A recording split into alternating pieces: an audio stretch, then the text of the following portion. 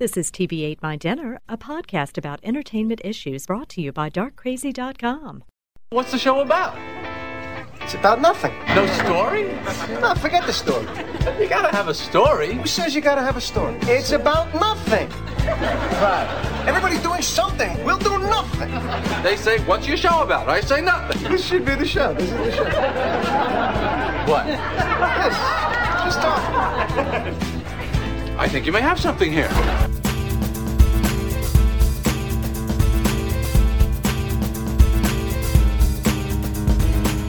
You're listening to TV8 My Dinner. My name is Sean, and I'm sitting here with Greg, and Lynn is back with us again. G'day. Why? Nice. Whatever that means. I don't know. That's the worst. Brooks is not here because I ate him. Never have good openings. Fringe. Yeah, really, what's sad is it'll be so long since he's on a show that people will begin to wonder. Because we actually do have an upcoming Apocalypse episode. I know, I want to hear that one. one. Part of, but it's already that sounds recorded. interesting. Time travel. Time travel. Anyway, time travel. I like that. That's a good shift of conversation. So anyway, time travel. What? I was about to say before we started recording. Immediately. Random topic. Oh, well. Okay. Go ahead, Greg. I'm doing McLaughlin Group. Right. Time travel, for or against? I'm against it, actually. Trick question. We all do it all the time. No, I was on the TV Guide channel here in the States. They had the show, the 25 sexiest sci-fi women, right? Mm-hmm. And I couldn't see why you'd have a problem with number that. 17. I do have a problem with it because Aaron Gray's number 17. She placed. Oh, that's your problem. But that's if the just special so were done wrong. in 1982, she'd be number one. No, Aaron Gray's like, she's like tops. Who's Aaron Gray? I'm not doubting you. Well, name some of the others for us then. Let's hear. Because it's when you contrast against the others that you start wondering. Well, Jessica Alba. Is she a I know she's in sci-fi stuff, but I mean, I know she's in Fantastic Four and all that business Four. and that Jim Cameron show, but still. She does wear a very, very, very tight suit in that. Well, just to give you an and idea. She is hot, but I'm just saying, her general hotness really overshadows her sci-fi hotness. Yeah, it's true. She's a bit too mainstream, I think. I don't think she should get to place. Everybody's done a sci-fi every now and then. That doesn't make you a sci-fi vixen. Well, she's ahead of Aaron Gray, the sci-fi queen. Okay, well, name us some others. Okay, well, the blonde girl from Heroes. What's her name? Christian. Which blonde girl? Ali Larder or the other one? Ali Larder. That's her. Oh, it is Ali Larder. She's number 5. Oh, what? Again, she's only in Heroes. Does she count as a sci-fi? She's in the... What's other sci-fi something? I mean, she's been in horror movies, but, I mean, I don't know. Does she count as a sci-fi vixen? Yeah, she's more of a horror... I always see horror movies with her in them and I put them down because I don't like her. Yeah, like the Final Destination movies. She's in those. So, well, I guess, she's definitely a genre actress. She's been in, the Final Destination It sounds stuff. like it's lucky that they even remembered to put Aaron Gray in the list. They're not thinking very far back at all. Well, they just got it all wrong. And they're not even giving any props to Princess Ardala at all. No, she's not even on the list, I don't think. I mean, she didn't have a lot going on up top, but she overcompensated with the, with the appropriate wardrobe. It was in the attitude. Well, who else? Okay, well, the girl from Lost. I don't know these people's names. It's just one show she's in. And it's not even sci-fi, really. She's number 3. Well, but the main girl from Lost, the one with the rabbit teeth? I don't Freckles? know. Well, yeah, I guess so. I mean, the dark hair. She's cute, don't get me wrong. She's a good-looking girl. I'm just trying to make the distinction. There's lots of girls in Lost. I'm trying to find and they're all pretty. I'm trying to find the actual list here. Talk amongst yourselves while I'm doing it. Oh, yeah. You're blowing this for us. Hang on. Well, besides Aaron Gray, who would we have picked on the list? Rachel Nichols, who played the Orion slave girl in the new Star Trek film? She's not in it. I don't think she is. I know, but she could be. Well, she goes green. I think that's enough to pick you for a sci-fi girl. She goes green, and that's enough. That's exactly what I like to hear. She's also been in horror movies, though. She's also a horror chick. Speaking of chicks who went green, Think of Yvonne Craig, who played the original Batgirl in the Batman show, also went green as a psycho Orion slave girl in the Star Trek show. Very hot lady. Someone should pay some props there. Not on the list, I'm sure. Because they're not as old as me. I'm surprised they remembered Erin Gray, to be honest with you. I mean, you should be glad she placed. Well, if they had forgot Erin Gray, I'd have just slapped him. Oh, well, they haven't so far named any chicks that I think are actual sci-fi. Well, I'm trying to find the actual list. They could list Angelina Jolie, although I'm sick of her. She has done a lot of genre stuff. Matter of fact, I think she's number one. I don't think she's number one, but I could see how she would qualify for the list. She does a lot of stuff. You know who's tops in my book for a genre? Mila Jovovich. Did you see what I put on the genre forum? stuff. And the verses. I thought we should do a versus, Mila versus Angelina. Oh, Mila would win. Have you seen The Fifth Element? Yeah, Supreme Being. I don't think she's... Multipass. I'd put her on the list, but... That's all you have to say. Multipass. Multipass. Chicken good. Yeah, auto wash. I mean, come on. I'd put her on the list, but I don't movie. think she's particularly good looking. She wouldn't win in the articulate you don't like state. Mila? She's good. She's petite. I'll give you that. But for a petite girl, she carries it. Plus, extremely pretty face. She's done a lot more movies too. Like she's done the Ultraviolet one and yeah, she does a lot Resident of Evil cool ones sci-fi and all that. action. I mean, you got to give her Resident Evil, whether or not you like the movies. Is that sci-fi? You have to give her Fifth. Well, it's horror sci-fi. It's not really horror. It's something. It's not really they're just scary. action movies with zombies in them. Yeah, it's closer to sci-fi than it is to horror, as zombie movies go. I mean, they're like making mutant zombie things, and she's like some super cloned experiment thing. It's more sci-fi than horror. Plus, The Fifth Element, man. And I didn't like Ultraviolet, but that as far as just giving her chops as a genre action hero, that's got to give her something. Was she on that list? No. I don't think. Mila has been in a bunch of stuff. Like, she should have been on that list. Is Helena Bonham Carter on the list just for being in all of Tim Burton's movies? Let's not put her on the list. I'm just asking she's not that if hot, she's on it. She's cute. She's not hot. She's a bit strange looking. She's not hot. Yeah, but I wouldn't call her hot. She's a girl that becomes hot because of her oddity. That may just be me. You know, when you're that weird chick at school, you're just like, oh, she's a freak. And strangely, also in a Frankenstein. She is in a Frankenstein film, but we haven't gotten to it yet, but we will be talking about Frankenstein tonight. Helena Bonham Carter is in every period film ever made. So, of course, she was in a All the ones that Frankenstein. Keira Knightley aren't in. Oh, really? Well, all the ones where they needed a more voluptuous woman.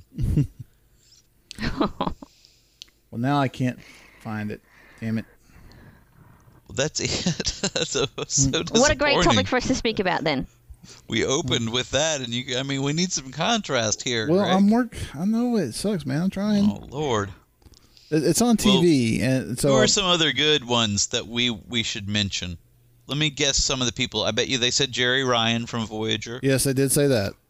Because she was also in Dark Skies, which was another sci-fi show, and I think she was in another sci-fi something.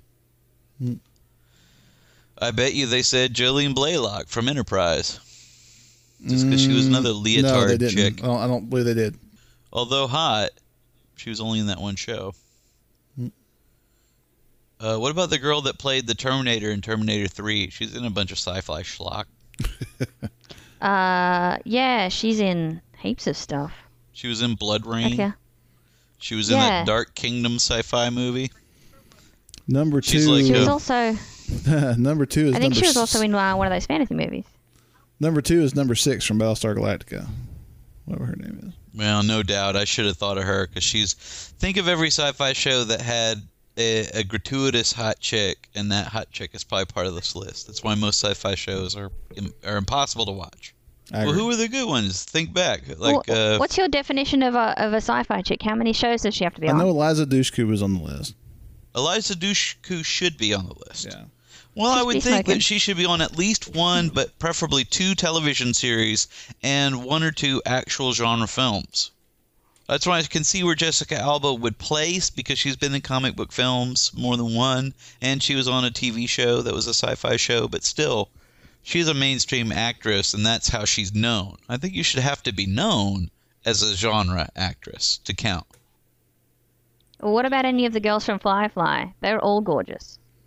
Except they hardly ever appear in anything else. This Inara girl, she's in the new V, which I would like to talk about a little bit. Yeah, Marina Baccarin, and I believe that's her name. Yeah, that's her real name. Inara. That's what I What say. about Jewel, who played Kaylee? She's in Stargate, isn't she? She was in that Stargate Atlanta show She for a wouldn't be while. considered like the sexiest. But she was only in that Even show though I because think she's of, very because attractive. she was in I like. Firefly. Oh, I think she's dreamy. She's more cute than sexy. Yeah. Yeah, she is cute, and she's fun. But she really only got cast in Stargate because she was on that other show. Of course, I guess Marina Baccarin only got cast because she was on Firefly also. They're known. I'm trying to think if the Stargate shows had any girls that I would... Well, Amanda Tapping is probably the most famous. She's very beautiful, don't get me wrong. Well, she's but I not wouldn't... like Bombshell, yeah. Yeah. She's the girl you'd actually want to end up with because she's beautiful, but it's not like that ridiculous kind of Actually, fake. my bad. Number 3 was the girl who played number 6. But Jerry Ryan is number 2. Jerry Ryan's pretty hot. What other, besides Dark Skies, what other sci-fi something was she in, though? Well, she was in Star Trek, of course. But that's one show.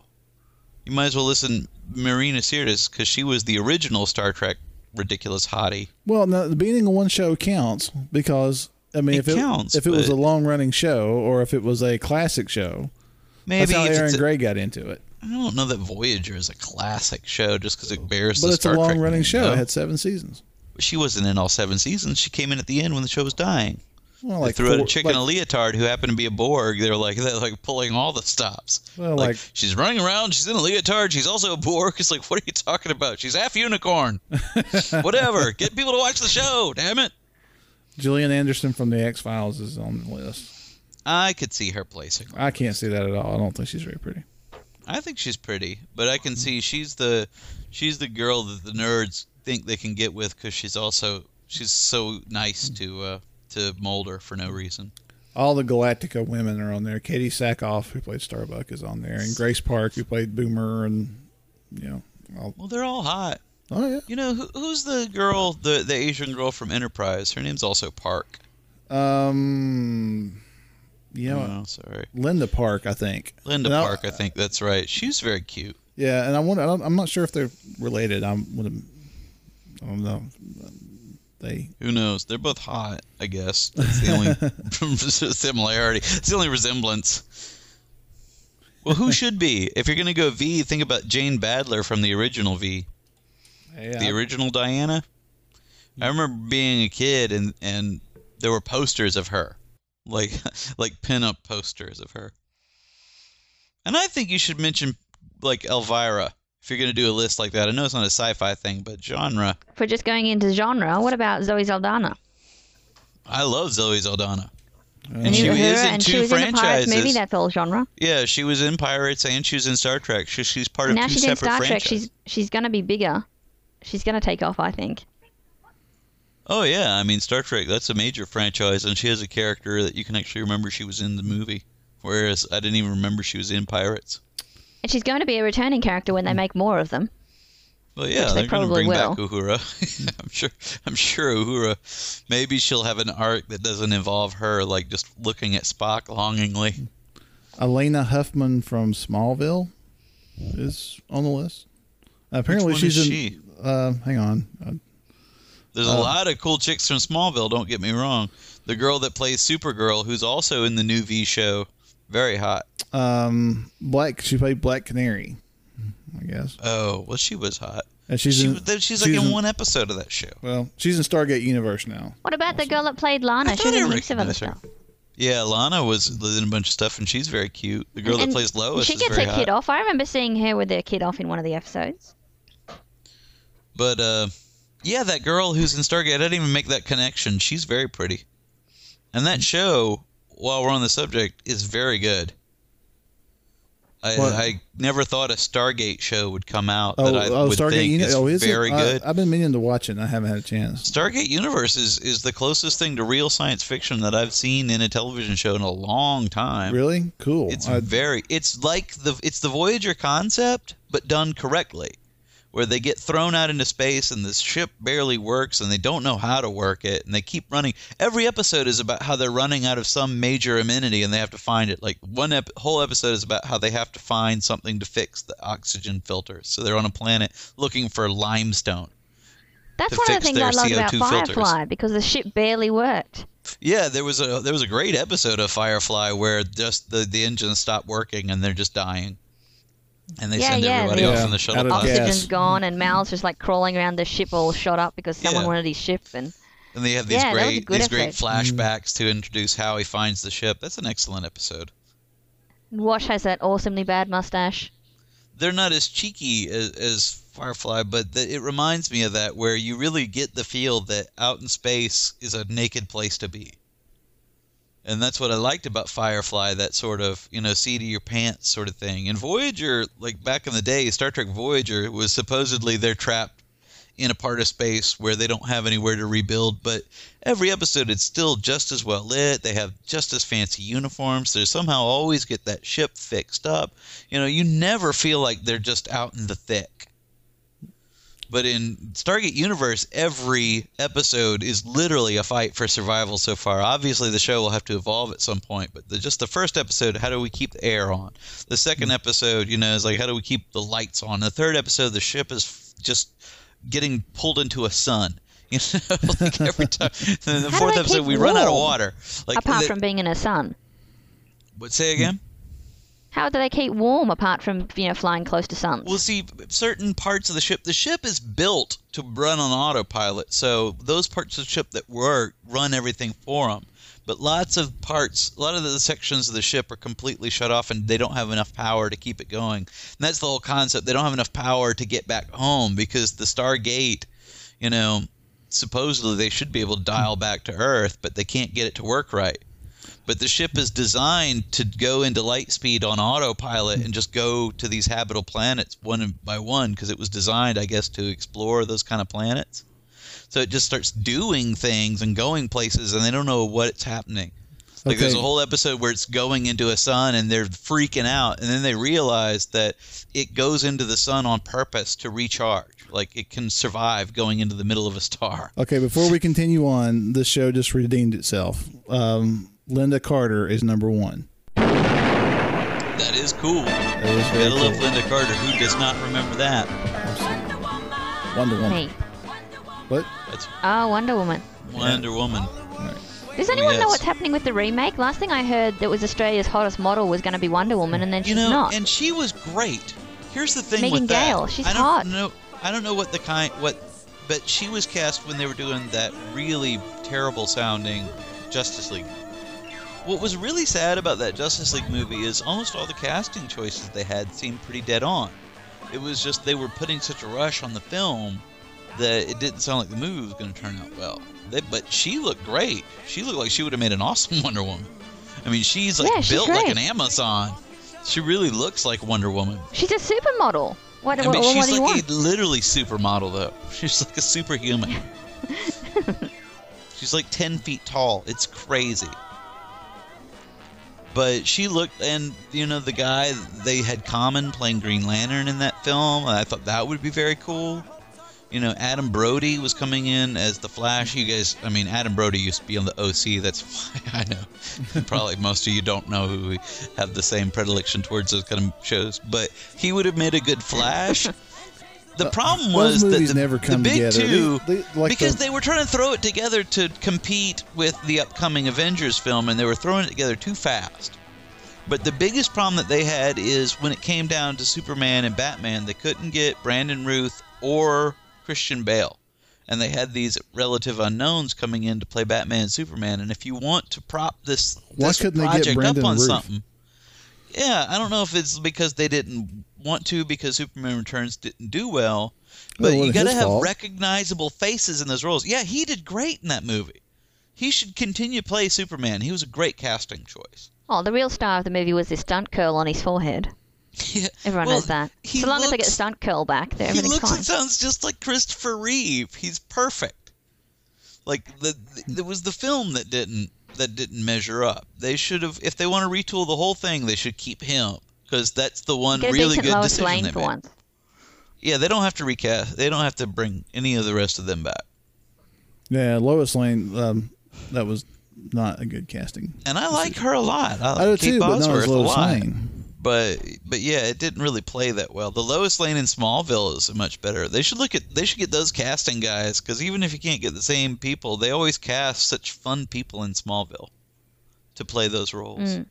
They've got a fun Lois Lane. Their Superman is a really good Superman.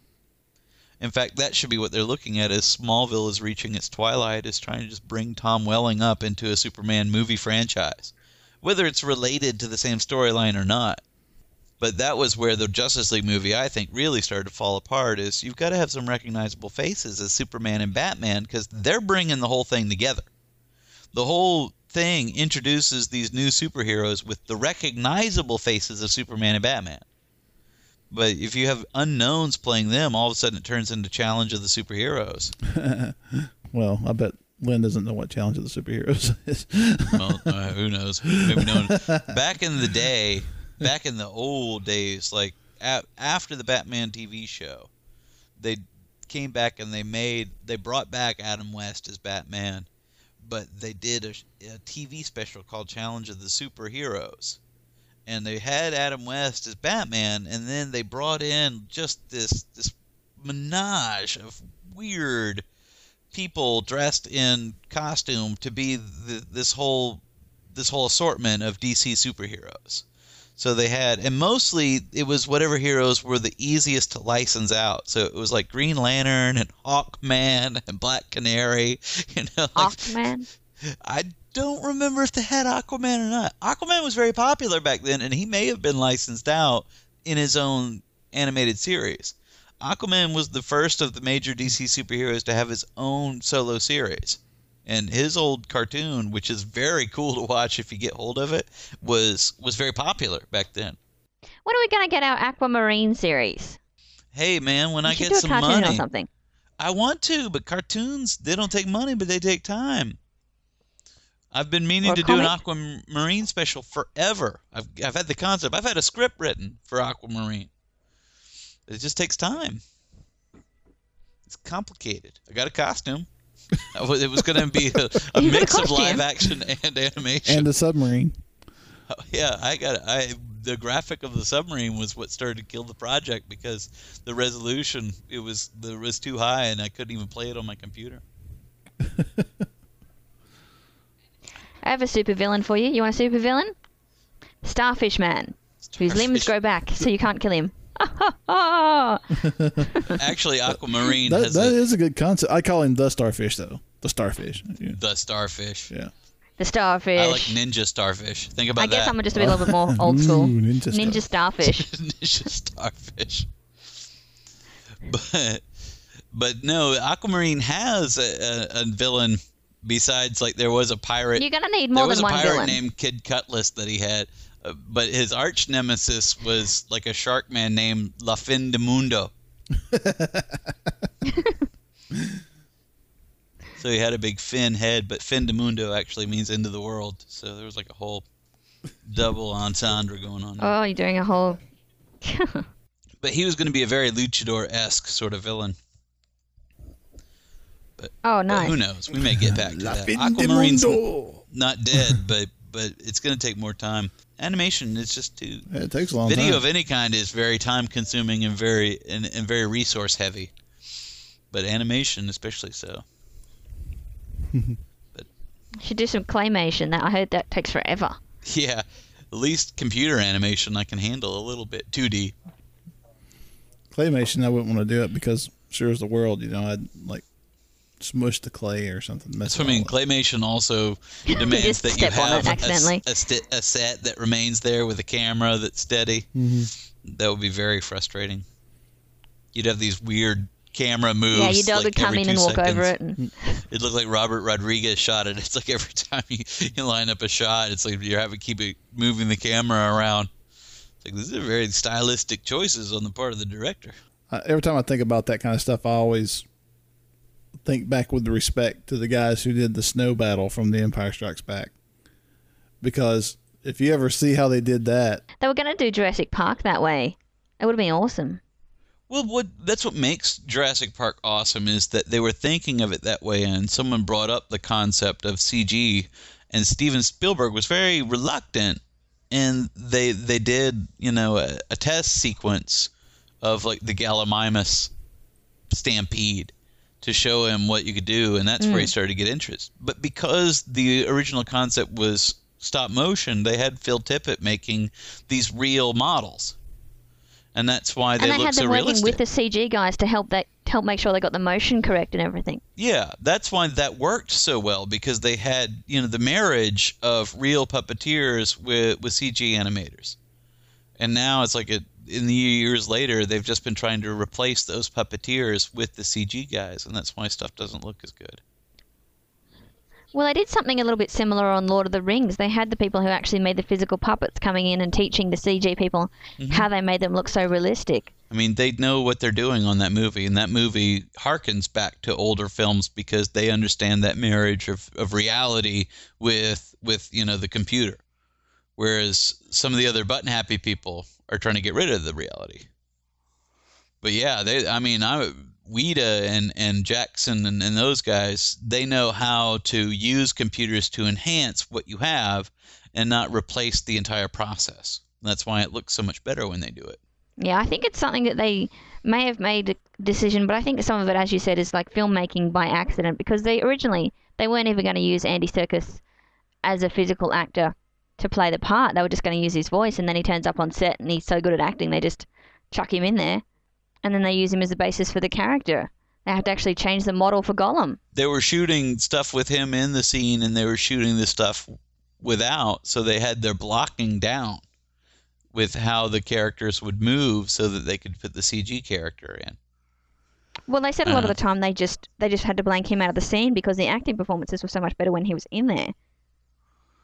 And I really respect that. So they used the take with him. But I miss the stuff like the old Ray Harryhausen movies and all that, which is where if you're watching the original Star Wars movies, that's really what they're building off of, that same style, that get a set with the stop motion and all that.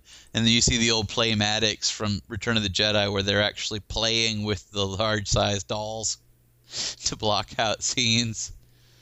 I don't guess people really do Playmatics anymore, but that was a big thing back then where you would just shoot a sort of low-budget version of a scene just to block it out and get an idea of how it would work. Well, these days they just use the animatic and do it in the computer for cheap. Well, I think that, I don't know, I think that's what messes it up, because it never leaves the computer the way they do it now. It begins in the computer, and the final edit is inside the computer, and at best you have some actors in front of a green screen and you punch them in the computer, but they never let it out of the computer to see what happens in the chaotic environment of the real world. And that's where they lose that sort of awesome, that spontaneous element that always happens when you just let a camera roll and see what's going on. Yeah, well, Peter Jackson did a lot of that with like a tiny little camera and little figurines in front of a little model of the landscape, and he'd have them hopping around and just move the camera around. So he actually got a real feeling for where the camera could actually go, and so it wasn't too CG a lot of the time. And I like that. They understand how to create a synthetic world that mirrors the real world. Yeah, whereas George Lucas sure don't know how to do. No, Yeah, there are benefits to playing with dolls. Yeah, for real. Damn straight. I think that, the more low-tech you can get in the planning phase, the better off you are. So, Frankenstein? Frankenstein. I don't know. I did want to mention this new V thing. Have you seen where they're playing like V on Sci-Fi Channel? I got it on VHS, baby. We should revisit that in a special to talk about what we think of the new V show. I love that miniseries. The series is utter crap. They've been playing episodes of V the series today. I was just watching a couple of them going, oh my God. I knew this was horrible. I remembered that it was horrible, but even so, I remember it being prepared. horrible. Yes, you were conversing with me at the time, and I suddenly got a strange message saying the aliens are all about the hot chicks or something like that, and I was like, what is Sean doing? Even in the miniseries, they were bad, but it's even worse in the series where the V chicks are just all about doing it. All 80s sci-fi shows had like some serious nympho chick, and they never really got over that. Even you see that in some crappy modern shows. That Sanctuary show on Sci-Fi harkens back to the classic, ridiculous, cheesy sci-fi because they have all the stupid conventions where they just have the trash-talking tough chicks who are hot but bad, but you know they want to be good. They just need some cute-looking egg-headed nerd to turn them around. Every man's fantasy. Every nerd's fantasy. It's the nerd fantasy for real. Yeah. Stargate doesn't do that. This new Stargate show is extremely sophisticated, so I'm excited about it. Well, cool. But, I'm glad. I'm glad. I want to. I would recommend it. When I first saw it, I thought this is pretty good. This is watchable. But now that I've watched several episodes, it's a turnaround for the Stargate franchise because I could barely watch any of those Stargate shows before. But this is like taking the Stargate concept and applying the Battlestar Galactica formula to it. I guess the pessimism.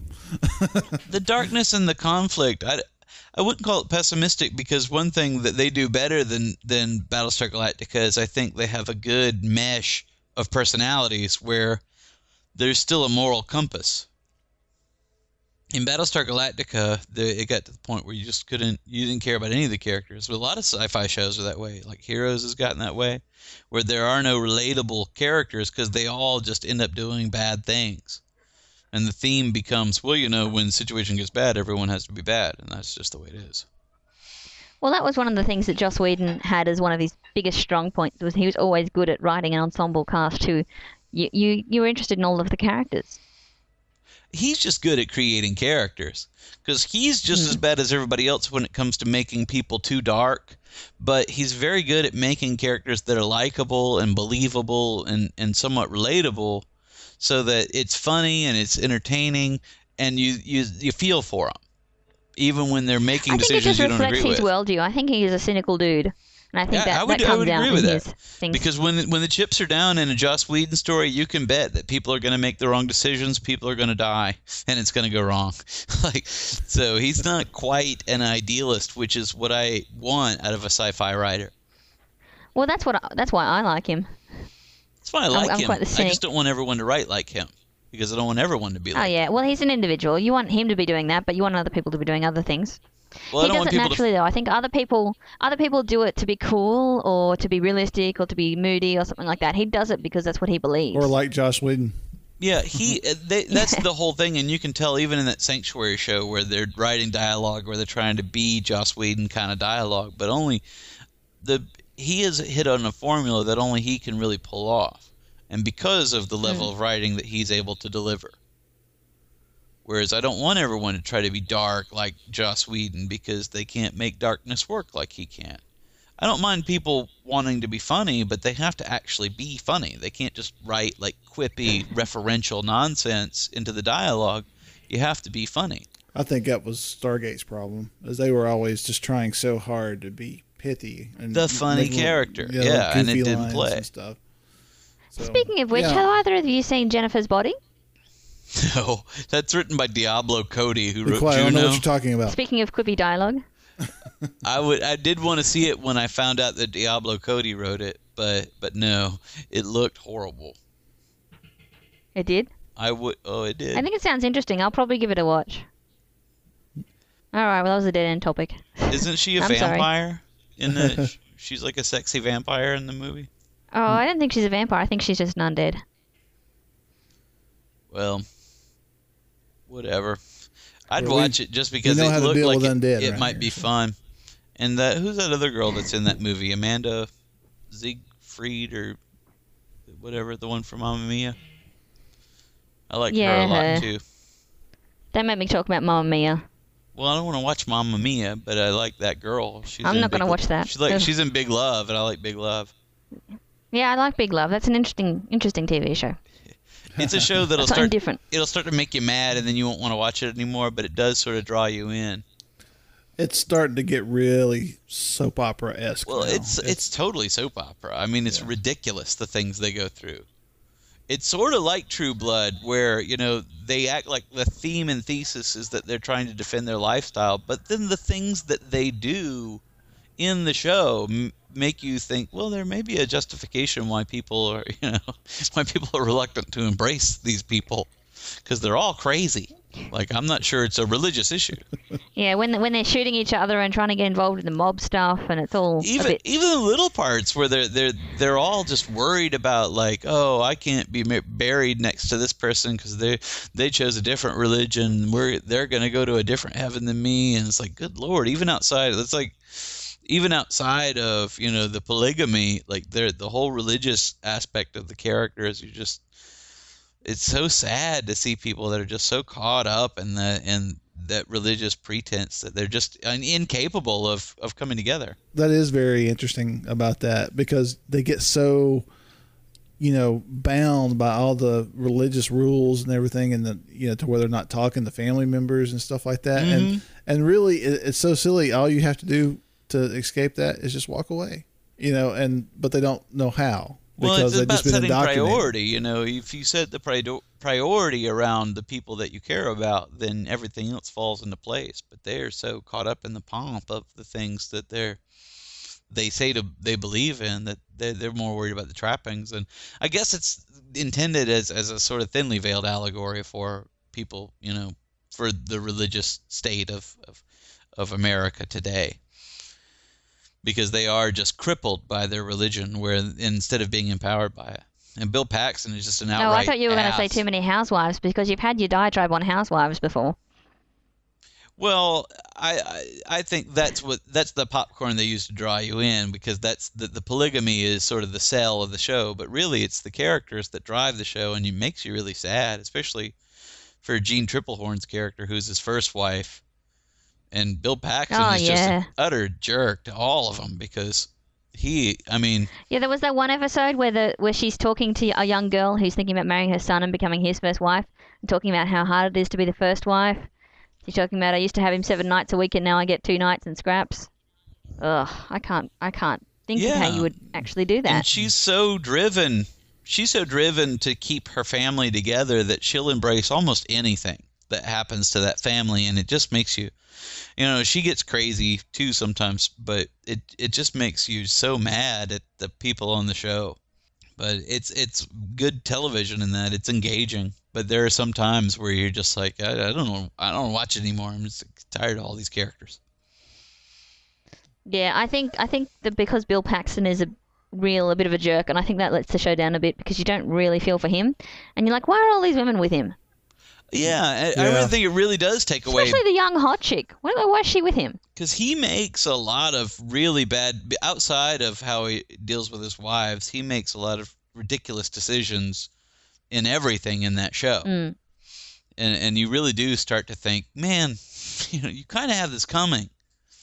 Because you've made just a series of boneheaded decisions that a person with 3 families can't afford to make.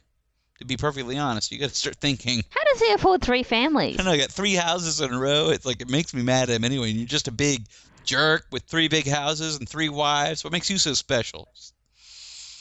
Jerk.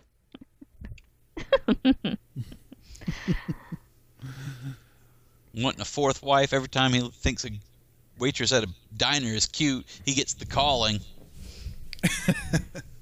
Well, apparently he's allowed to have a dating life in addition to, like, Well, he's got to find the other wife. Well, see, I because they suppose, have yeah. a moral justification that when they get this testimony, according to the show. I don't know the ins and outs of it, but in the show, if he receives the testimony, then it's okay for him to date around. Certainly something I couldn't deal with.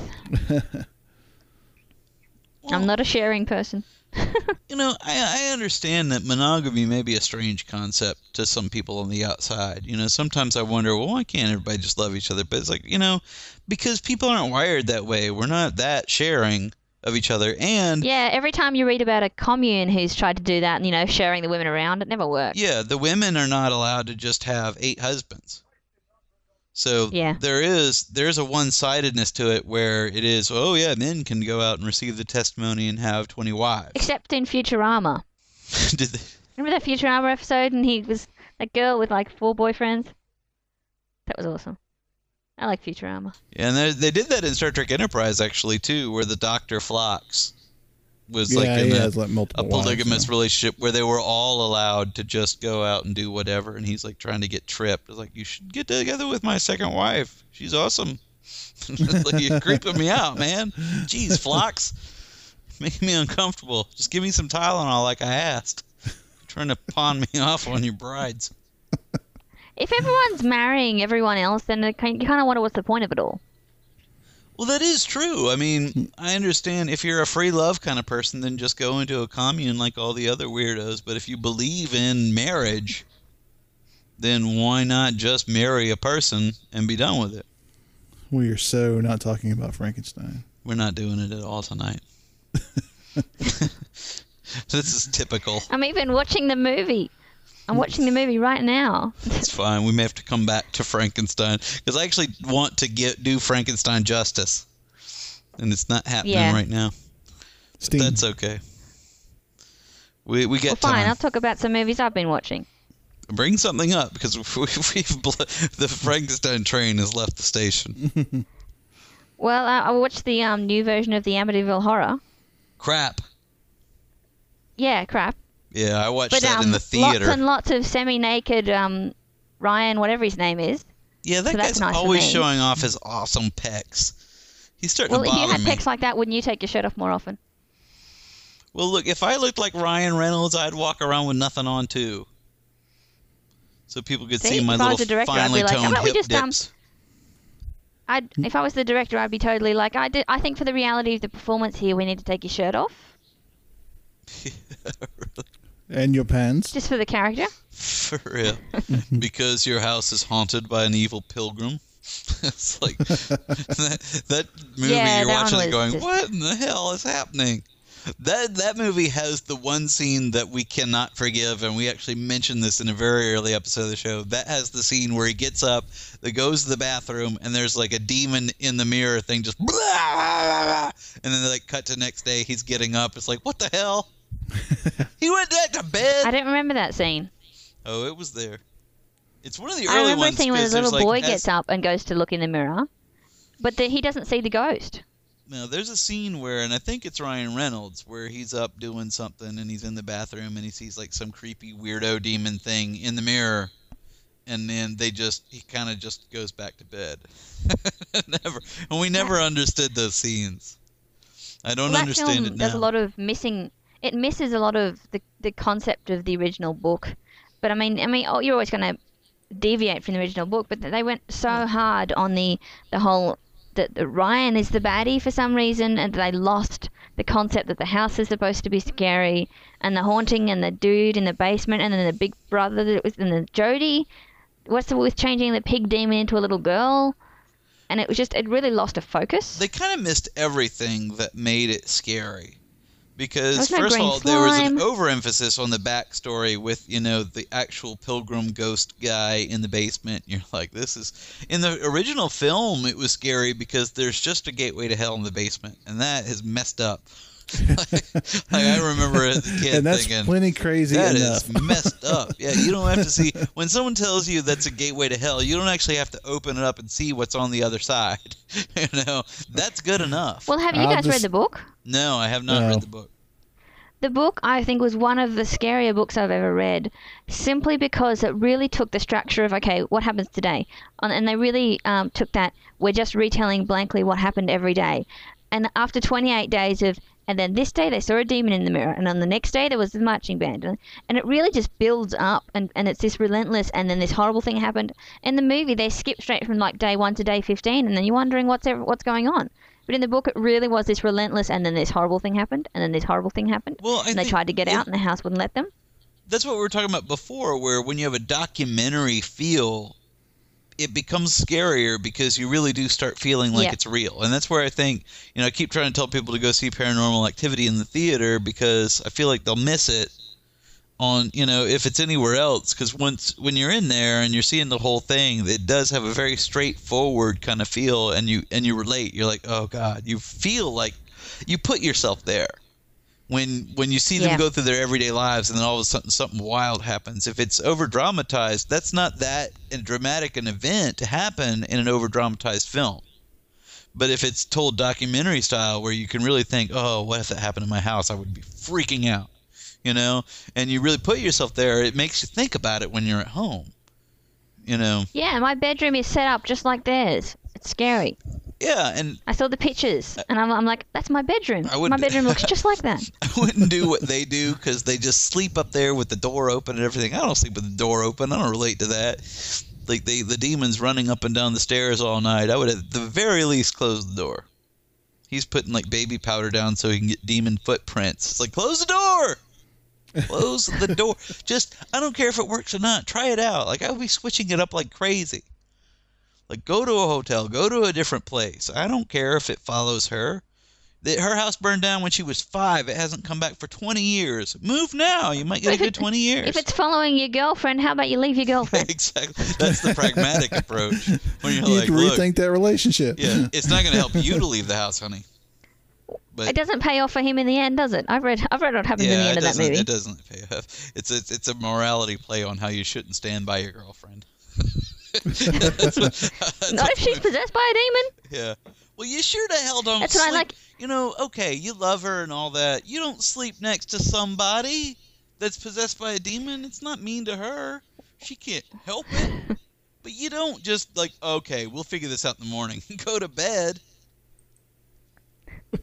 Well, that's one of the things I did like in the new Amityville Horror. Right at the end, when he's going all trying to chop them with the axe and everything like that, the son's like, why don't we just leave him here? I know. Why do we all have to watch him go crazy until he kills us? That's like the Shining thing. It's like, I don't understand. I wrote down little notes after watching the movie, and one of my notes is, if your husband is going crazy and threatening people with axes and being all moody, do you leave him at home with the axe and the kids? And while you go off to the library, is it a favor to him? And have the microfilm scene. Even if you're loyal to him, do you think he's going to want to wake up after some like blood crazy delirium and realize he killed all the kids? Remove the stuff that's really going to weigh on his conscience. And anyway, it's always good to take kids to a library. They could read something interesting. Yeah, like, I'm not going to take them to the library. They can't behave. I'll leave them at home with the axe murder. Oh, yeah. It's so frustrating. He's like trying to chop that little kid's hands off. Hold that piece of wood. Hold that piece of wood while I chop it with the axe. Go on. But that'll make you crazy, because that happens in all kinds of movies where they start to suspect that they're weird, but they don't get the kids out. Like, I would think if you had kids, that would change the whole landscape. Because even in Paranormal Activity, it's just the two of them. I could see, especially like he was so obsessed with the idea that he could make the situation right. That's where, but the scariest scene actually, psychologically in the movie, like there's some good scary scenes near the end, but the scariest scene in the movie is actually there's one night where they leave the camera up all night, and there's one night where she just gets up and she just stands over the bed and watches him for like an hour. I see that on the video. I'm not sleeping next to that person again. She's just standing there. If I were that guy the next day and he's like, here's this footage of you standing over the bed like a total weirdo. But again, calls to rethink the relationship. He's not as moved by it as he would be. That would freak me out completely. Even if she's not possessed by a demon, if she's just sleepwalking, you really should be concerned about what she's doing in her sleep. Yeah, because what happens that whole night, because then she just goes downstairs and never comes back up, and he wakes up and he finds her in the yard, and she's like, I don't want to come back in.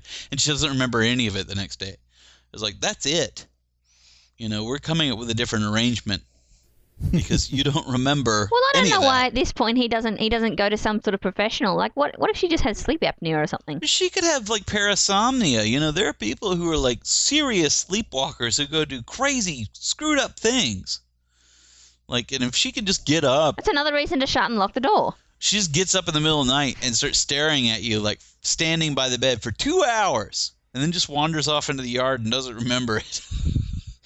It's like, you are not seriously going to go back to sleep next to her. You are not going back to bed. What if with she her wanders tonight. out onto a road or something? Yeah, or what if I kept expecting her to come up with like a kitchen knife. Like what? I mean, I don't understand that train of thought at all. Like you're watching, there's something weird going on. You're watching the footage the next day. The normalcy bias is sort of out the window because you already know you're not in a normal situation. I can't believe that you watched that and then next day you set up the camera just like normal, go right back to sleep. I would at least be like, I'm going to sleep during the day. Because there was never even a moment in the movie, and this did make me mad, although they tried to explain it away by making the character a douche.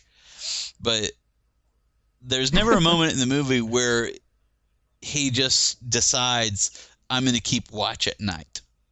Without saying anything to her. When she goes to bed, I'm just going to pretend to go to sleep and then just sit up. And then when she gets up and staring at him, at least he could talk to her and maybe find out why she's doing it psychologically, hey, if she's go still back asleep. to bed. Yeah. When she starts saying weird red room kind of nonsense, he leaves. It's like, that's it. You are on your own in this weirdness. Because that's what happens when they start being plagued by the demons in these movies. Yeah, you feel for them because they're the victim at first. But then ultimately they end up, getting possessed by the demon, and that's it. That's the Amityville thing. In the Amityville Horror, I would leave a guy. He doesn't need to be possessed by a demon, but if he's making my kid stand there and hold a log while he's chopping it with an axe, I'm leaving him anyway. I don't care if he's possessed or not. If he's being a jerk, those are her kids. They're not his kids. Maybe he's just a jerk. You don't know. Yeah, I was possessed by a demon. That's why I was hitting you with the axe. Whatever. I think that there was. Yeah, I don't Can really we work care the this out? reason. Because either way, either way, you're not selling me. There's a sort of real world element to this where you see these women who they marry guys who beat up their kids or whatever, and they won't leave them because they don't want to be alone. And those women. Yeah, but that's never in the movie. Well, but I mean, it's like a metaphor for that when you see that situation. It's like a metaphor for that situation where. Apparently, the real George Lutz actually sued them for making him look so bad in the movie. That's like suing them for making a stupid movie. I don't think anybody came away thinking that any of that was real in any way. Because it was horrible. Well, I don't even believe in the original haunting, but that's a whole other issue. But at least in the 70s movie, it's a little bit more straightforward. And it's like we were saying, movies at that time having that documentary feel, there was a plausibility to the fact that it could have come to a real... When you see like the demon guy in the pilgrim outfit or whatever, there's no suspension of disbelief that this is anything other than just an invention of their minds. Yeah, that was a pretty bad one. I watched The Abandoned as well. Oh wait, that's the Russian one. I have seen that one. Yeah, that's the one that Brooks has said was really good in a previous episode. I didn't like it. I didn't really enjoy it. No, I didn't like it at all. I thought it was kind of tedious. I mean, the doppelgangers were scary. Well, and the story was pretty scary where he's trying to feed the babies to the pigs or whatever, but ultimately Really? there's a lot Pigs of are just scary. running around and screaming and stuff, and I don't like movies like that where it's just... Feeding babies to pigs. Yeah, I was reading on the IMDb forum, and I was saying it might have been a pretty good movie if it had been a short film. Yeah, it was an interesting concept. But it just got really repetitive by the end. Yeah, I kind of was over it by the end, so I didn't really buy into And it. the whole concept that her daughter somehow knew what was going on and she wasn't going to come back over, and that really didn't play out very well. Yeah, I don't really buy that at all. But the biggest thing I thought was wrong with it was that the characters, you didn't even get to know them. She just appears at the house, starts getting haunted, runs around screaming, and doesn't ever And then she become a runs real into this person. weirdo Russian guy who turns out to be her brother or whatever, and you never really understand. To my mind, you never really understand No, how they both that end never up works. there at the same time at all. Like Brooks' description Apart of it from that actually they're- made it sound a lot more they're crazy. sublime than it turned out to be.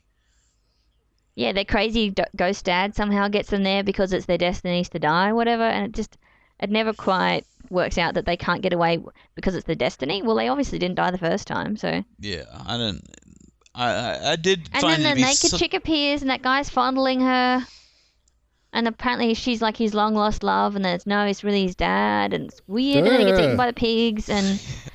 Yeah, like that. Yeah, it's not good. This is not my kind of movie. It doesn't make There are a much lot sense. of good visual devices because there are a lot of flashbacks where she's walking through the house and she walks into the room as the scene is happening. But again, it's like it's 90 minutes I like the bit of that. with the torch. So you never really Yeah. you don't really buy into it because it's just 90 minutes of weird things happening. Yeah, I like the bit with the torch where if she shines the torch on something, she sees what happened in Yeah, the it's past. very cool visually. And that worked. I can see that's why Brooks likes it because he has that real soft spot for visually interesting movies. But I don't know. There's too many movies Yeah, it did that aren't remind me of one strong of those Japanese story-wise. horrors where just stuff happens. Yeah, I'm getting tired. And we were talking about Drag Me to Hell and the zombie thing where, yeah, it was so much fun in some of the scenes, but it just seems sad where we're like, yeah, but the story is it's good, but the story is pretty weak. It's like, well, it's a story. You're telling a story. So if the story is not good, then you are ultimately failing, even if, I mean, it's good that you can make it entertaining even though the story is not good, but the ultimate goal is the telling of a story. So if the story's not there... Well, that's the thing. I like the Japanese ones because I've watched a couple of ones that had really good stories. I mustn't have been seeing the ones that you've been seeing because most of the ones I've watched have had really interesting and stories. we've said that too. Sometimes it's a very harsh generalization for me to say all Japanese movies are bad.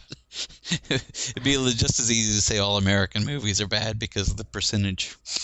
But surely, I mean, there are some good ones. I just think I see a certain style that people are drawn to when they go for these Asian extreme movies, when they're looking at these Asian movies.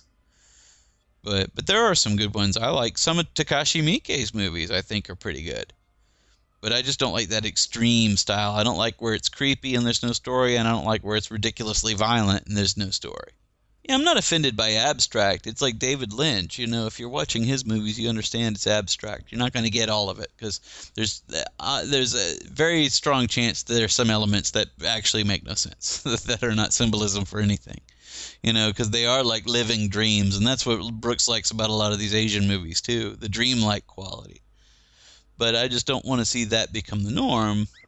And Americans emulating that is not finding my working at all. dreams are becoming a lot more lucid and more like reality these days. I'm having a lot of dreams that are just like a movie. Yeah. So they make a lot of sense. Those are the ones I like I had a the dream best. about a water dragon that came and attacked this canal village last night. I'm trying to put it into a story because it was so lucid. And she had a whole, like, you know, beginning, middle, and end of the dream. Those are the ones that are my favorites. I haven't had one like that in a while either, but the ones that either have a very defined storyline, especially a backstory, which is fascinating to me, where there's some stuff you actually understand going into the dream as backstory, but then, you know, also some of them have like these ridiculous, like the details can be very pronounced. So it kind of is strange to me for us to want to tell stories where we want to tell, you know, make them like ambiguous dreams, when it's more interesting to me to have dreams that are a little bit more detailed stories. I think it's a give and take. Yeah, they're much more interesting. I think you should be dreamlike visually, but I think you should be grounded in the premise of your story. I think that's what I like to see in directors more. I want to see them have a substantive story, but I would like to see them be like Guillermo del Toro. I think when he's at his best, like Pan's Labyrinth. Oh, I love his work. I think Pan's Labyrinth really ran that line where I think he had a grounded story, but visually he had a lot of bizarre and abstract, like dreamlike elements and it made it really did give it a sort of magical realism, because you have this stark reality, and then you have what you would think is sort of an escapist fantasy on her part, but it's also very dark, and it's a mirror to that reality. So it's believable. Yeah, well, that was one of the few movies that had a very ambiguous ending, but really showed how to do it well. And I could see that going either way, because really, I mean, we're given to believe that the whole thing was a fantasy and none of it was real, and she really just died. But then there is an element in the story where she's given a magical power, which is to draw a door with this chalk and get into a room, and she does. I mean, we don't see it magically happen, but she pops up in that room with her baby brother to rescue him, and she uses the chalk to get there. So you're given this sort of ambiguity. Yeah, the bit with the mandrake root where she's, actually helping her mum heal, and then they throw her in the fire, and what happens to her mum, So there are elements that do make you wonder. Was it the stress of finding out that there was a mandrake root under her bed, or was and then she dies. They took it away? There was a lot of things that make you question. Yeah. Or does it happen in her mind? You know how children will create their own sort of set of rules where she blamed her mother getting worse on the fact that they threw the mandrake out just because she wanted to feel like she had power. Just like, they didn't show her magically pop up into the room to save her brother. She could have sneaked into the room, but in her mind, she created a door with that piece of chalk. They left that ambiguous on purpose to say maybe it's all in the fantasy mind of a child. It's not that I don't like ambiguous endings, but ones where they feel like they just haven't tried to finish off the movie. Because they kind of, we'll just leave it ambiguous. That's why I don't like it. Or if they put the work on the audience because they haven't thought it through. Sometimes, what you don't see is important. Let the audience fill out the stuff with their imagination. But there are some elements you do have to tell in a story. You can't just leave it ambiguous because you're like, I don't feel like making up an ending. Did you ever watch The Devil's Backbone? We talked about that on the show. No. You should check that out. I think I've watched I'm still that. here, by the way. What do you want, Facebook again? Jump in anytime. No, I'm just sitting here, and you guys. You just are not talking about anything I have anything to say about. So I'm sitting here. When you get to something, then I'll talk about it. I'll chime in. I just wanted you to know. We gave you the floor on these girls of sci-fi. Apart from hot chicks. And then you didn't have anything. You think all I want to talk about is hot chicks? Well, it gets my attention. Well, yeah. Well, what else have you talked about today? I don't know. I mean, go ahead. I'm just sitting here. I'm just doing my thing. What do you like to watch, Greg? What do I like to watch? I know what you don't like to watch, but I don't know what you do like to watch. Yes. Well, what movies do you like? Honestly, I don't watch it. Well, honestly, I don't watch a whole lot of movies these days. Just because I don't have time. It seems like it's hard to get out to the movie theater. But I do watch a lot of TV, and you can watch movies on TV. It's a new thing. Well, I may have heard actually. Of it. I finally got around to seeing Slumdog Millionaire because it came on HBO the other day. I'm sure I'll see it. I don't know. I have this vibe about that movie that it's actually depressing and not. They keep acting like it's inspirational. It looks like a downer to me. Looks like one of those inspirational. movies. I mean, it has it's depressing with an inspirational ending. In my mind, I mean, but I thought it was good. I thought it was a very interesting way to tell a tale. It was and just the writing. I thought, as far as like putting together this guy's life story in the context of a game show, of an actual game show. For an Oscar movie, it looks like a pretty thinly veiled product placement for an actual TV show. Well, I enjoyed it. Other than that, I don't know, man. I've been sitting here. That's another reason why I've been sitting here quiet. Is I've been sitting here trying to think of stuff I've been watching lately. This season of television has not been too good either. No, I've been watching the new season of. You can see the first 5 episodes at least of the new Heroes on Netflix now. I saw those, but that show has just gotten to the point where it's incomprehensible, really. Well, I just never. I mean, you can still watch it as a soap opera, but it makes no sense story-wise. I lost interest in the first season, so I haven't watched it. Just makes me crazy.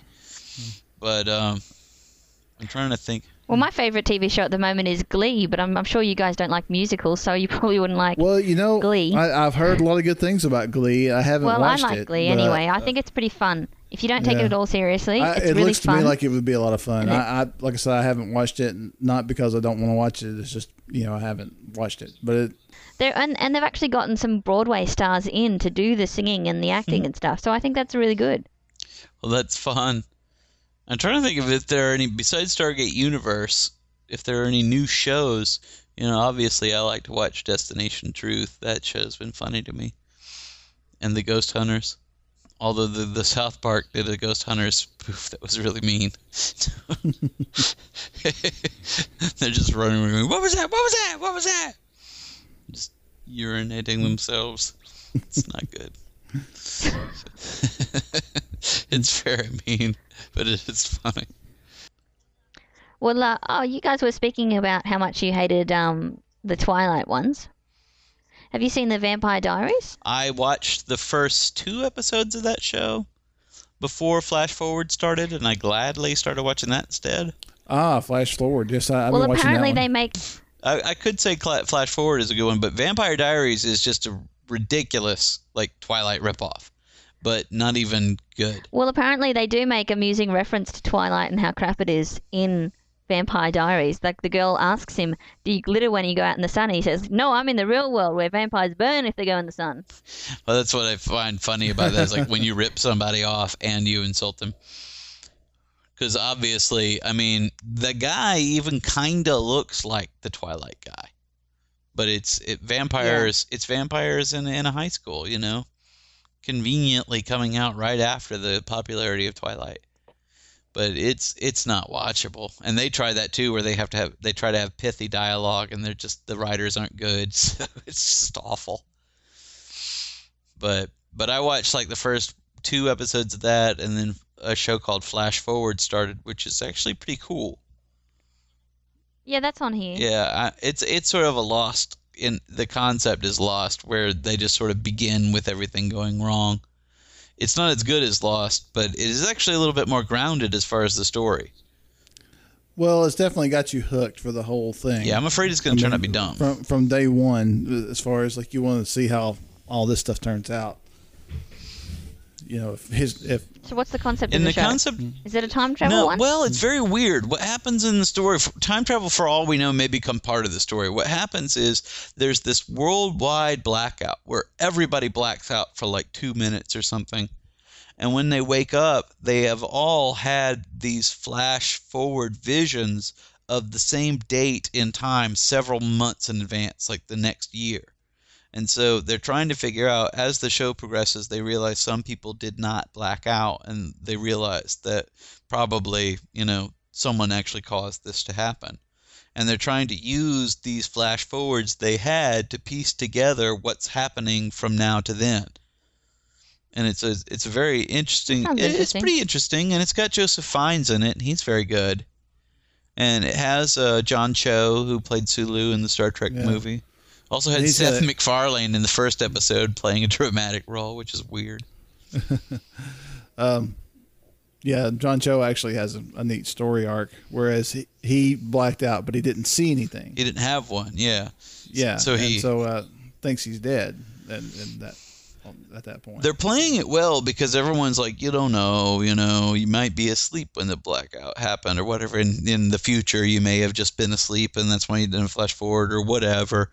What I appreciated how they covered all those bases at the very beginning. Like the characters logically came to the same conclusions.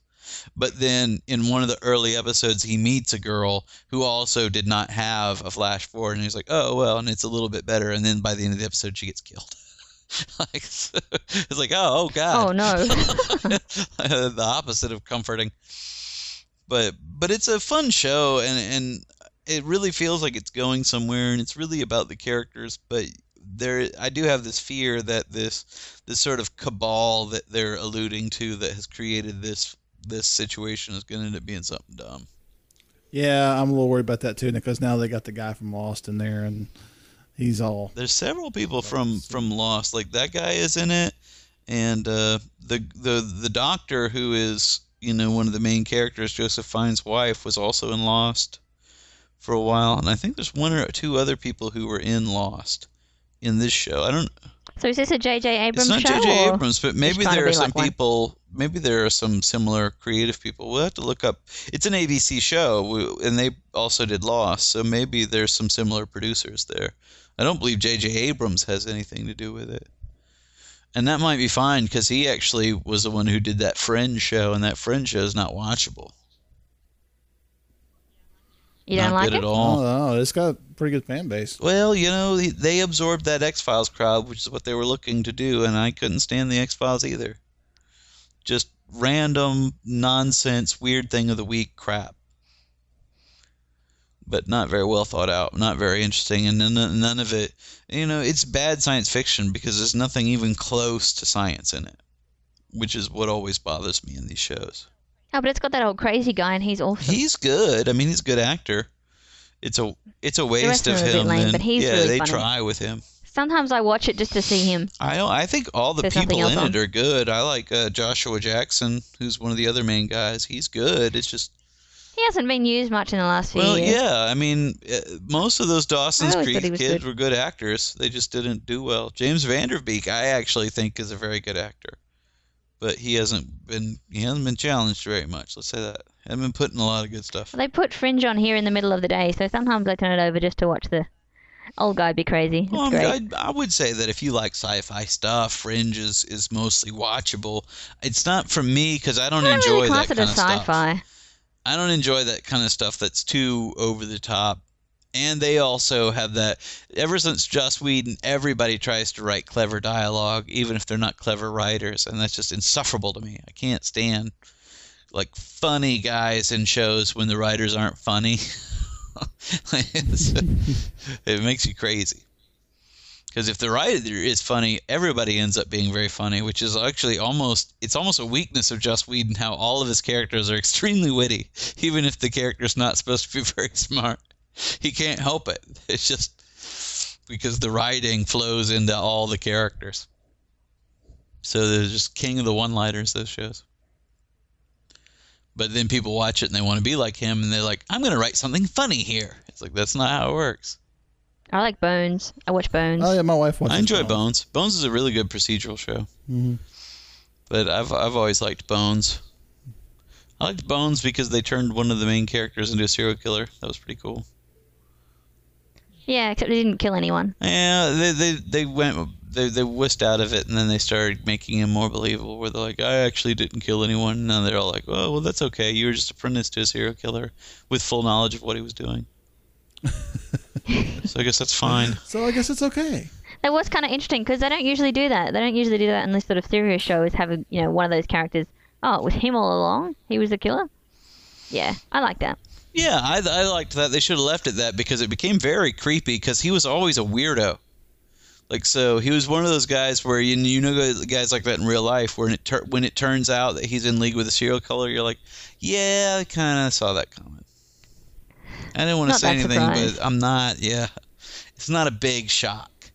I mean, obviously, I didn't literally see it coming, or wouldn't been coming to work every day, knowing that.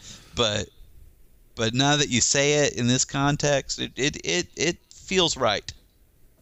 I also like the Ghost Whisperer because Jennifer Love Hewitt is just running around in nothing all the time. Damn straight, That's man. her shtick. Oh, That's that what show, the and then show she is just totally weeps worth it every for that. episode. Finishes with her weeping. Well, I don't like watching that. But every show, she's just weeping about some other family. Oh, they really loved each other. Well, They died and that's what went. makes the show fun to watch on mute, because the show is all just about, let me show you my cleavage and then cry. I'm the Ghost Whisperer. Well, I have to say that's about It the doesn't- only reason why I watch it because Well, if you were Doesn't a have the same ghost charm looking for for me. someone to talk to, you probably would be drawn to someone that looked like that. Just like they're always showing up in her bedroom when she's taking her clothes off to get a shower. I need your help. It's like, why doesn't anybody ever find me in the living room? Like, there's no time for that. I need to find the light. Come on. They moved Smallville to Fridays so they could play that Vampire Diaries show in its time slot. So that's already annoying to me. Oh, So I miss Smallville so much I end up having to see it on DVD pretty much all the time. Just to see what character set they're working with. They have this weird rotating cast that they use. Like sometimes Green Arrow is one of the main characters. I think they got rid of Lex Luthor. Supergirl was on the show for like a couple of years and she's out. They had Jimmy Olsen on the show and killed him off. really, you killed Yeah. Jimmy Olsen? So he's never going to be like Superman because this dude's probably in his 20s. Well, what now, they right? did was apparently, and I didn't see the episode, I was being told this, but apparently there was some criticism that their Jimmy Olsen was too old. Jimmy Olsen's not supposed to be the same age as Lois and Clark and the rest of them. And he Right. was. So what they ended up doing was killing him off and kind of alluding to the fact that he had a much younger brother who may become like the actual Jimmy Olsen one day.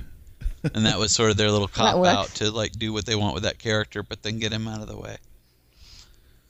So Well, that's the thing. It's a sort of a comic book TV show. You can do whatever you like. oh, they they can die do. and come back. Yeah, I love Smallville. But They have this guy, no compunction whatsoever. But the Clark in this show, I mean, he's got to be in his early 20s now, right?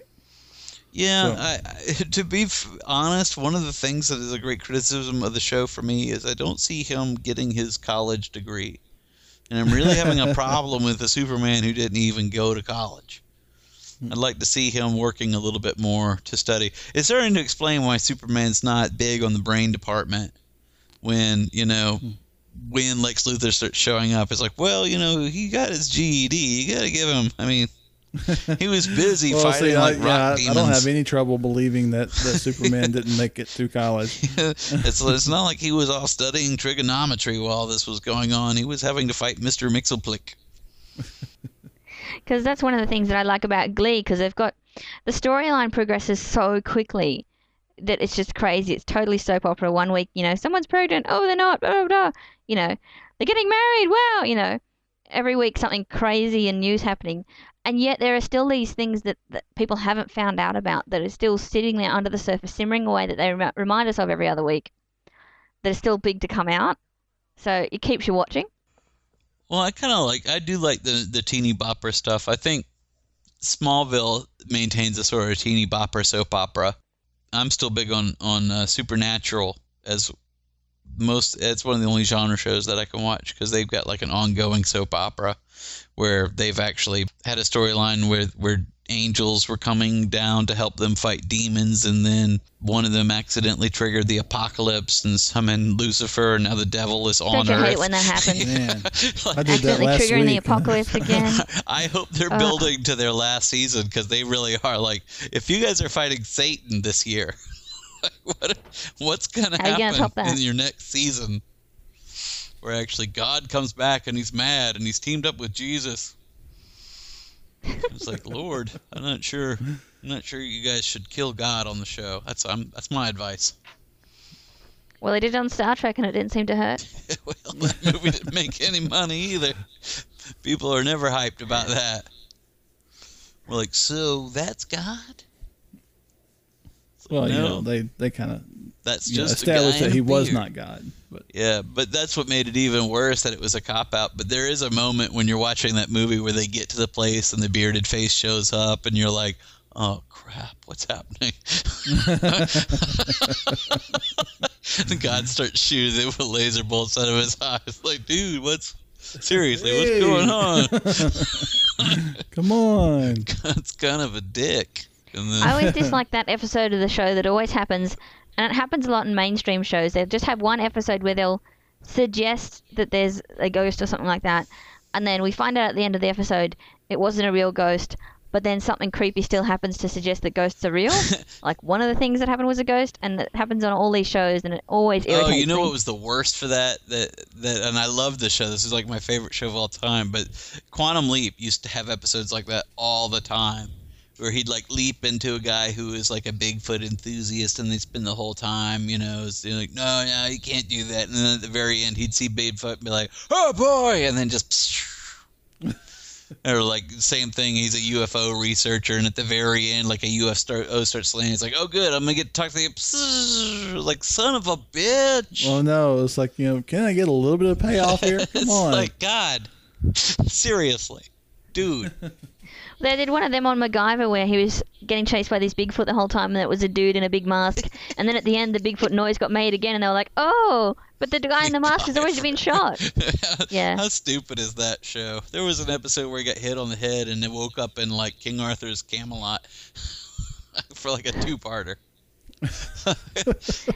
It's often an interesting and fun show to watch. We watched one the other day, though, that was so like he was coaching a hockey team. And we were like, what is this? Where's the exploding?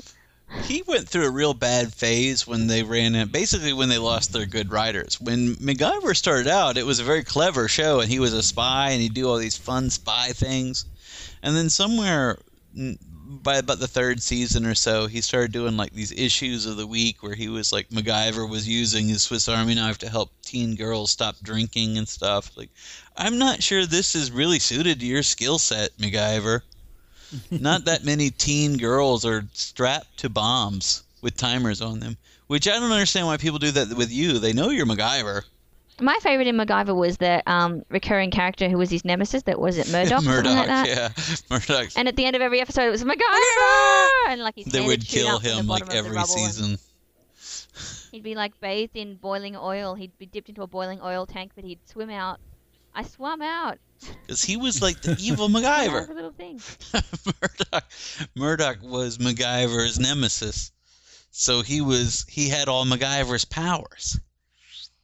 He could MacGyver out of situations. Including an inability to die. Exactly. And also... Even when you put him in hot oil or dropping down a 20-story building and drop rubble on him or because anything, he MacGyver can't would die. never conventionally try to kill Murdoch. It's like, guys, if you would simplify this, someone would win. If you got the drop on the other guy and just like started to shoot him or something like that, but you're always throwing them off of things or tying them to things or thinking they drowned. How many times have we lost because you just assumed somebody drowned? Yeah, I mean, how stupid are you to assume that somebody died when they were dropped in a huge pool of boiling lava? Well, that's the villain fatal flaw. That's not going to kill Murdoch. Anyway, it's like, they always do that. They always like, It's also the hero fatal flaw in MacGyver. Yeah, because MacGyver won't kill. So when Murdoch accidentally falls down a mine shaft, he's like, well, that's probably the last I'll see of him. And then his hand shoots up from the pile of rubble. MacGyver! He's going to come back. He's still yelling your name, man. What are you doing? When he's hanging out with like Jack Colton or something, it's like, what are you talking about? Can you not hear that? Plain as day. Then MacGyver every now and then would just have episodes where it was like an alternate universe MacGyver set in like the Old West. And they would just have episodes where he was like a cowboy who wouldn't wear a gun. Those were the better episodes. It was a good show because it was like anything was on the table. Back in the 80s, no one cared. Back in the 80s, you could make an episode about anything in the world. And no one cared. They actually believed that audiences forgot week to week what was on. Well, I remember in Lois and Clark, they went back to medieval times once. Did they? Oh, they did? I don't remember that. Lois and Clark's a pretty cheesy show, too. Yeah, it went off the rails when they started hooking up. That was one of those moonlighting things, It's not worth watching after they hook up. Well, they also, in the second season, got the same producer, to bring it back to this, but they actually got the same executive producer who made V. And Robert Singer started bringing in these more bizarre sort of like supervillains of the week and all that. And they'd have like Roger Daltrey playing like Kryptonian weirdos. And I actually kind of miss Lois and Clark because I miss Superman running around in spandex fighting bad guys. And that's one thing I still kind of miss did a pretty in good Smallville. Superman too. I would watch them running around in tights. I mean, do you really think Smallville has a realistic credibility to defend? I do remember one episode where the baddie tried to tell Lois who Superman was, and he was like, "It's not difficult. I have glasses. I'm Clark. I don't have glasses. I'm Superman. How stupid are you?" Well, that guy was from the future in that episode. And what's funny about consistently, even in Smallville and the comic books, that's always been true, is that, in the 30th century is where all these weirdos come from. It's common knowledge that Superman was Clark Kent. There's like a Superman museum. And they have Clark Kent, like a statue of Clark Kent in it, and stuff like that. That's where the Legion of Superheroes and all those guys come from. What's funny about that particular episode was I liked that just because the guy who played that guy from the future in that episode used to be on Santa Barbara. He used to play my favorite character on that soap opera. You have a favorite character on a soap opera? Man, I used to love Santa Barbara back in the day when I was a kid. Really? He used to come on at 3 o'clock, so I'd come home and watch Santa Barbara. And he played Mason Capwell. Well, I have to say I watched a little. Yeah, General that Hospital actor's back in name the day. is Lane Davies, gentlemen. I'd like to actually see him and stuff. I loved that guy. Lane Just to show you what a Davies. big nerd I am, you make a random reference to an episode of Lois and Clark. And I know the soap opera actor who played the weirdo. Well, good for you. Oh dear. Good to know you didn't waste your youth there. Yeah, really. Good to know you didn't waste your youth by chasing women. Of course, that was, I mean, you're talking about when I was like, what, 10? When Santa Barbara was out? All right, whatever. You got to defend yourself to me, Sean. You were chasing women at 10, Greg?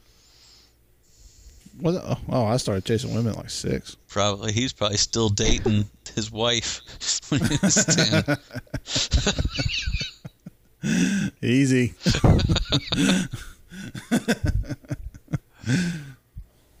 Let's not bring up anything that both of us will regret. Say things we can't take back. But anyway. Fortunately, my wife doesn't listen to the show. You've never said anything bad about her apart from the fact that she's going to be the one who brings the plague home and kill everyone. Yeah, I just said that because she's a scientist, it's more likely.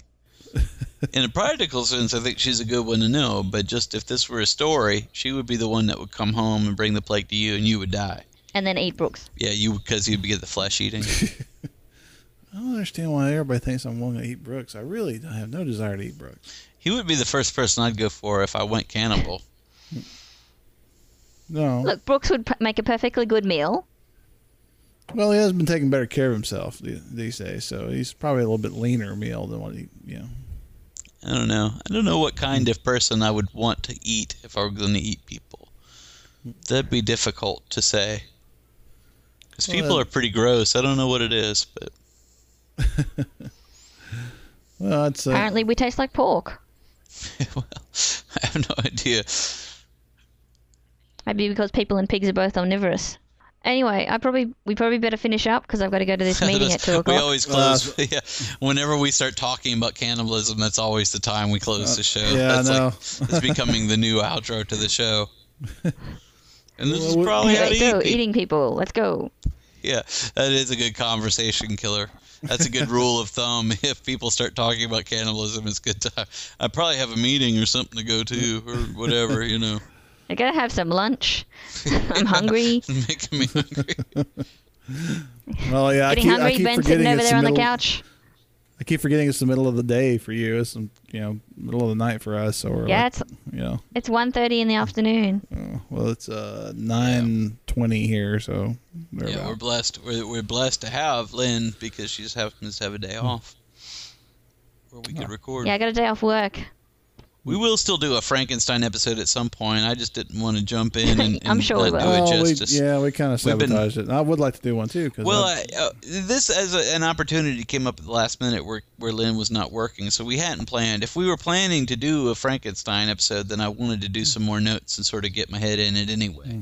But I'm not sure. We'll talk about that later. Talk about the Frankenstein later. We blew it. We ruined I can't start Frankenstein now, Sean. Right this second. Let's 3 hours later.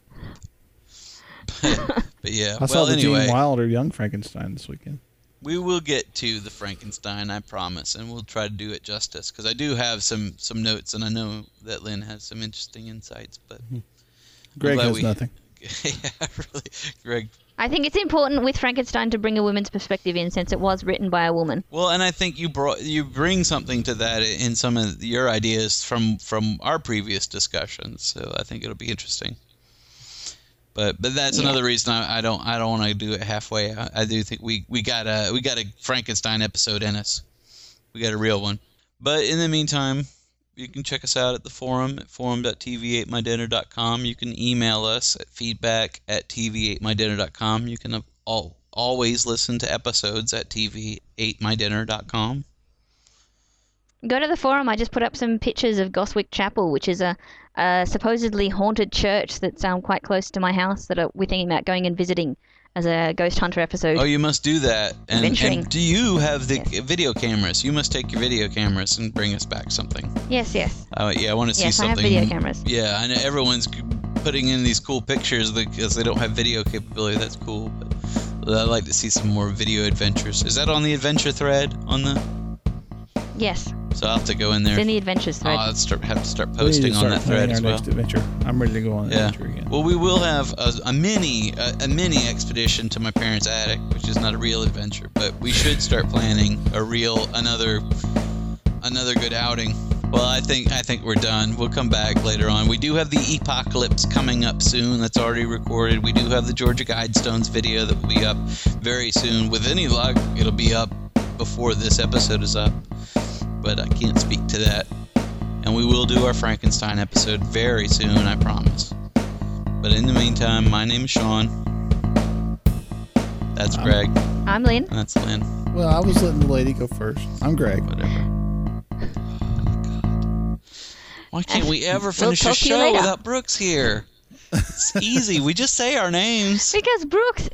Jeez. All we do Well, is say sometimes our we names. forget those things, Sean. It's difficult to remember who I am sometimes. Your name? I say I'm Sean, and you just say I'm whatever your name is. Aren't you Lobo McBadass? Isn't that the way it's supposed to go? I'm Lobo McBadass. Yeah, Lobo McBadass. I'm Witch Hazel. is Chance Dark Justice, and that's Maverick Lone Star. I'm Witch Hazel. Remember? Witch Hazel. Billabong Witch Hazel. Was it, what was it? Red Cordial. Red Cordial. you wanted that one, didn't you? Yeah, that's a good one. Oh, Lord. Well, we'll be back. We better go. All Before right. it gets worse. Take it easy, Yeah, everybody. Just stop. Thank you. Good night. Bye.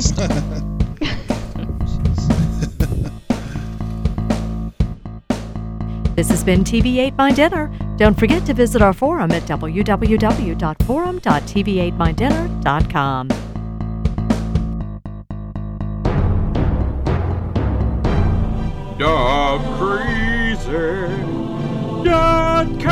DogCrazy.com. Oh, goodness. All right. I'm going to go have some lunch so I can get to this meeting at 2 o'clock. Talk to you guys later. I don't think she has a meeting. Bye.